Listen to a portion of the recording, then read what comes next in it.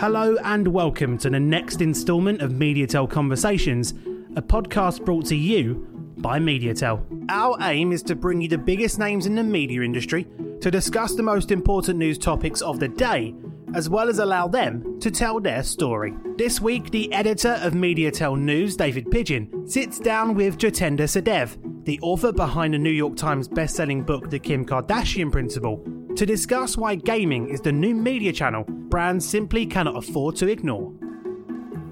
Jitendra, welcome. How are you doing? How's lockdown? Where are you and how are you? I'm in glorious, sunny Bristol in my family home, and I'm loving it. You know, I've got to feel grateful for time here, and we're all staying safe and we're all staying inside. So, you know, can't complain. So we're obviously here to discuss gaming today. But before we get into the gaming stuff, let's get to know you a little bit first and explain to those that might not be familiar with what you've done in the past, why you've got here and why you're speaking. Because I would say that you've got as far as you've got because you've been good at reading the mood, especially of that sort of post-millennial generation, and maybe looking at things just ahead of them becoming much more mainstream, particularly the influencer market and so on. But could you just give us a bit of an update on your CV today so we can understand a bit more about you? Part of my CV is actually definitely having a crystal ball. I actually didn't think I had one. And then I started getting convinced by people that I actually did. But on a more serious note, I was born and raised in the UK, in good old Bristol. I graduated with a few degrees, actually, a couple of degrees in the UK. The first was in medical science and pharmacology. The second was in history because I had such an ambidextrous brain, and it just felt like a really natural progression for me to do an MPhil in history after a degree in medical science. And then after that, I decided to go to the United States to do my MBA at Harvard Business School.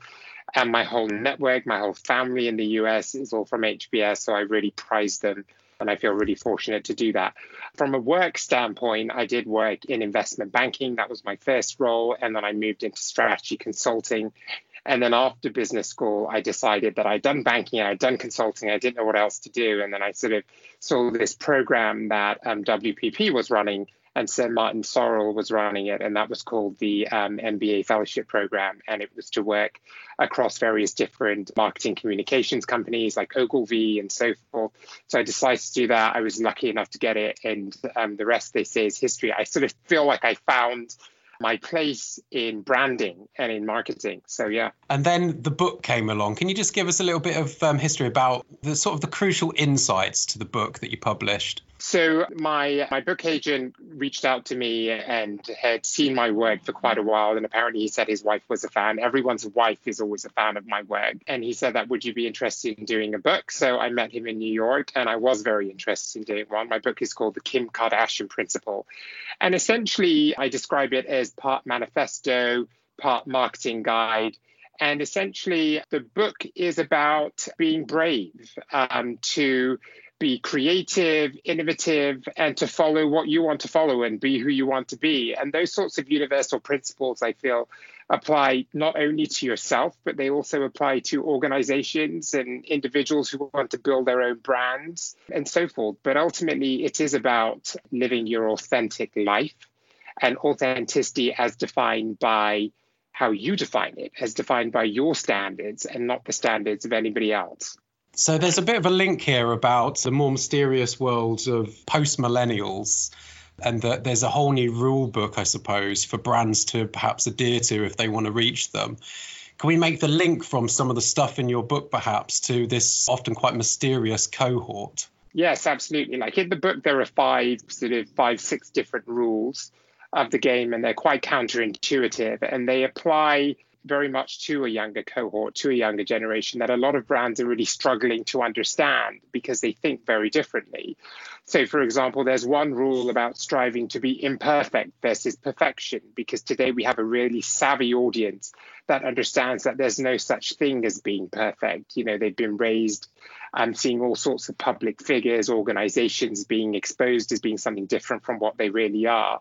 So there's that one area, you know, owning your flaws, owning your imperfections and being honest and open about them. You know, another area is about not only looking at what consumers want and catering to audiences, but also looking at what you want and what you stand for. We know that younger audiences really want to march to their own drumbeat.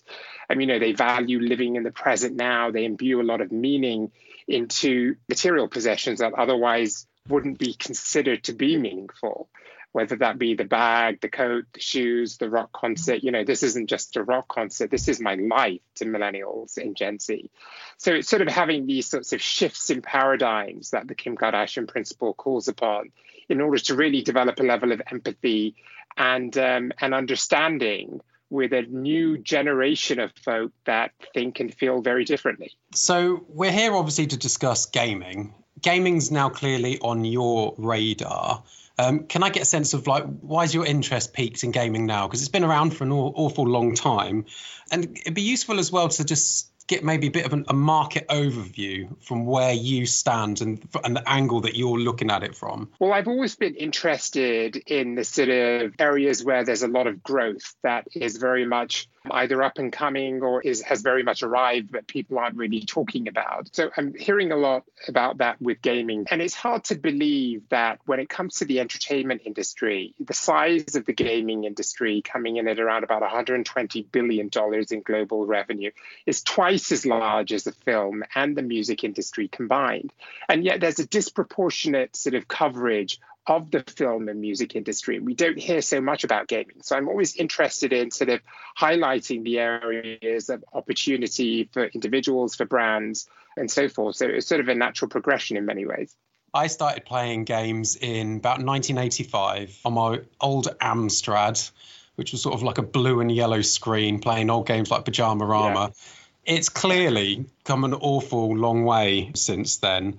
But what has really changed more recently to have piqued everyone else's interest, especially on the sort of like the branding advertising side? Well, I think there are a few different things. I mean, firstly, I think that, now, I think it's important to say that over 2 billion people are playing games now. And secondly, I think it's also important to clarify that a lot of people who play games don't consider themselves to be gamers. That's not the sort of label that they'll give themselves. So really, the audience in gaming has changed from what we thought was a young teenage boy, perhaps like yourself, with your headset on in your bedroom, playing your computer games, to now a whole range of different folk, including women. Over half of the people who play mobile games are women.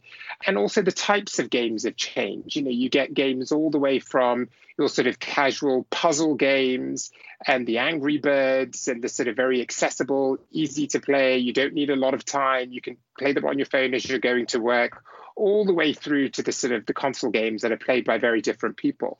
So I think from a branding standpoint, it's a real missed opportunity if one brands are still seeing games as being that sort of very niche player and not recognizing that actually it's a real diverse audience now. It's sort of like a TV audience in many ways. And secondly, also not recognizing the benefit of gaming from a standpoint of segmentation. There are lots of different games that appeal to different psychographics and different demographics. And that really helps when there's a lot of pressure on brands to deliver an ROI, a return on equity approach to marketing. How much dollar am I investing in and what is the return on that? So segmentation is really important in that. And then once again, gaming is good for that. Are there any guiding principles, do you think, that brands should be adhering to when approaching gaming? Because you've already sort of pointed out that there's probably a conception or a misconception that it's about hardcore gamers, it's about teenage boys in their bedrooms with headphones on, but it's clearly a much bigger market than that. And there are many different types of games across many different types of platforms. But what sort of guiding principles should advertisers sort of like take on board as they look at gaming, if it is going to be a distinct, separate media channel? I think some brands have not jumped into the gaming space because they see it as being very foreign and alien, and I don't think they understand it. So what I would actually say is that the rules of working with the gaming industry are not much different from any other sort of brand partnership. I think first and foremost, you want to ensure that you're not interrupting the gamer or the consumer. You want to amplify the engagement and experience. You don't want to take away from that.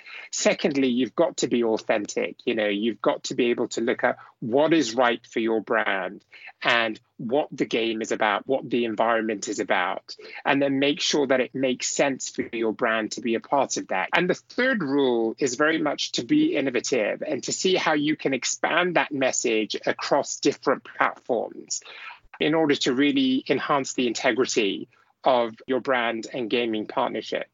So what are the sort of opportunities here? Because gaming is enormous and, it's just filled with fantasy realms and you can do anything you want. That's the beauty of gaming. You can go and do anything that you want. So what other branding opportunities do you think are most interesting within that? Well, there are some basic branding opportunities. Obviously, there are the sort of banner ads and so forth. There are opportunities to actually insert your brand into the actual game itself. So if we talk about gaming as a distinct media channel, then how do we start approaching it by adding it to the plan? I mean, what can it really offer to brands and where do they fit it in with all the other things in the marketing mix? Well, I think that a lot of brands have a sort of area for innovative experiential marketing. And in my perspective, gaming fits into that to a degree in order for brands to work out what is working for them, what isn't, and also allowing them to take that risk of not feeling that there's going to be a huge downside.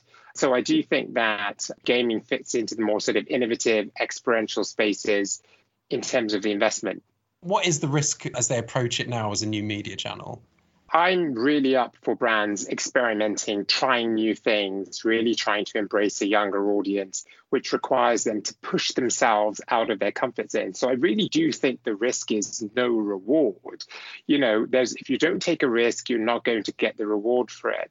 And you need to create these sort of safe spaces for your marketers to actually try different things and see what works and what doesn't. Otherwise, you're going to still continue to struggle to engage a younger cohort. So I really do feel that, with the gaming industry growth being at 10% over the last few years, it becoming such a significant part of the entertainment industry, it is a significant opportunity for brands. And also we have some really strong leaders at the helm of some of the best gaming companies. You have Bobby at Activision, you have Josh Aguado at Jam City, you have Dylan Jada at Riot Games. They're all doing sort of, brilliant things with their organizations and the products they're producing. So brands should really be looking into how they can actually work with them as opposed to shying away from the area.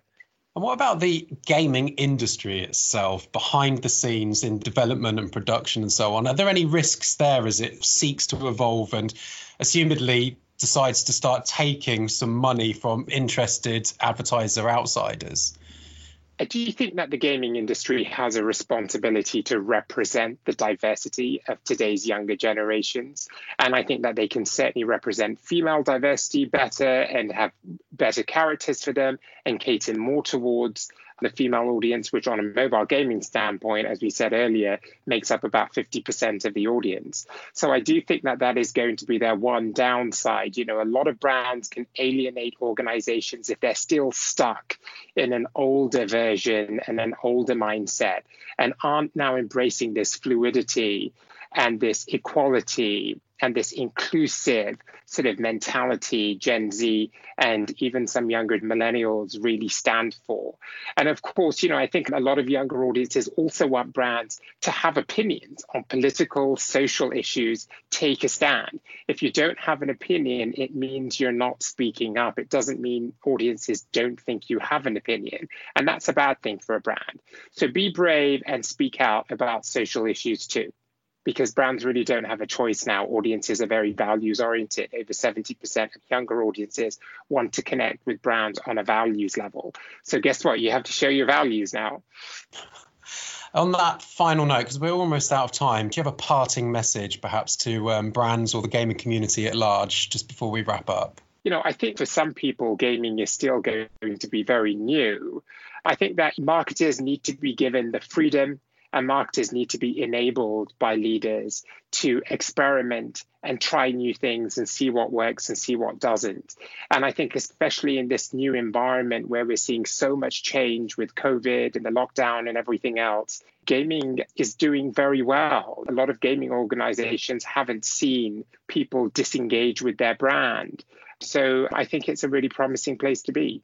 Jitendra, thank you so much for joining us. And I hope you get out of lockdown safely and back to LA at some point in the future. Thank you, David. Much appreciated. Thank you for having me. Thank you for listening to this week's podcast. Make sure to subscribe for all future episodes as we deliver more MediaTel Conversations.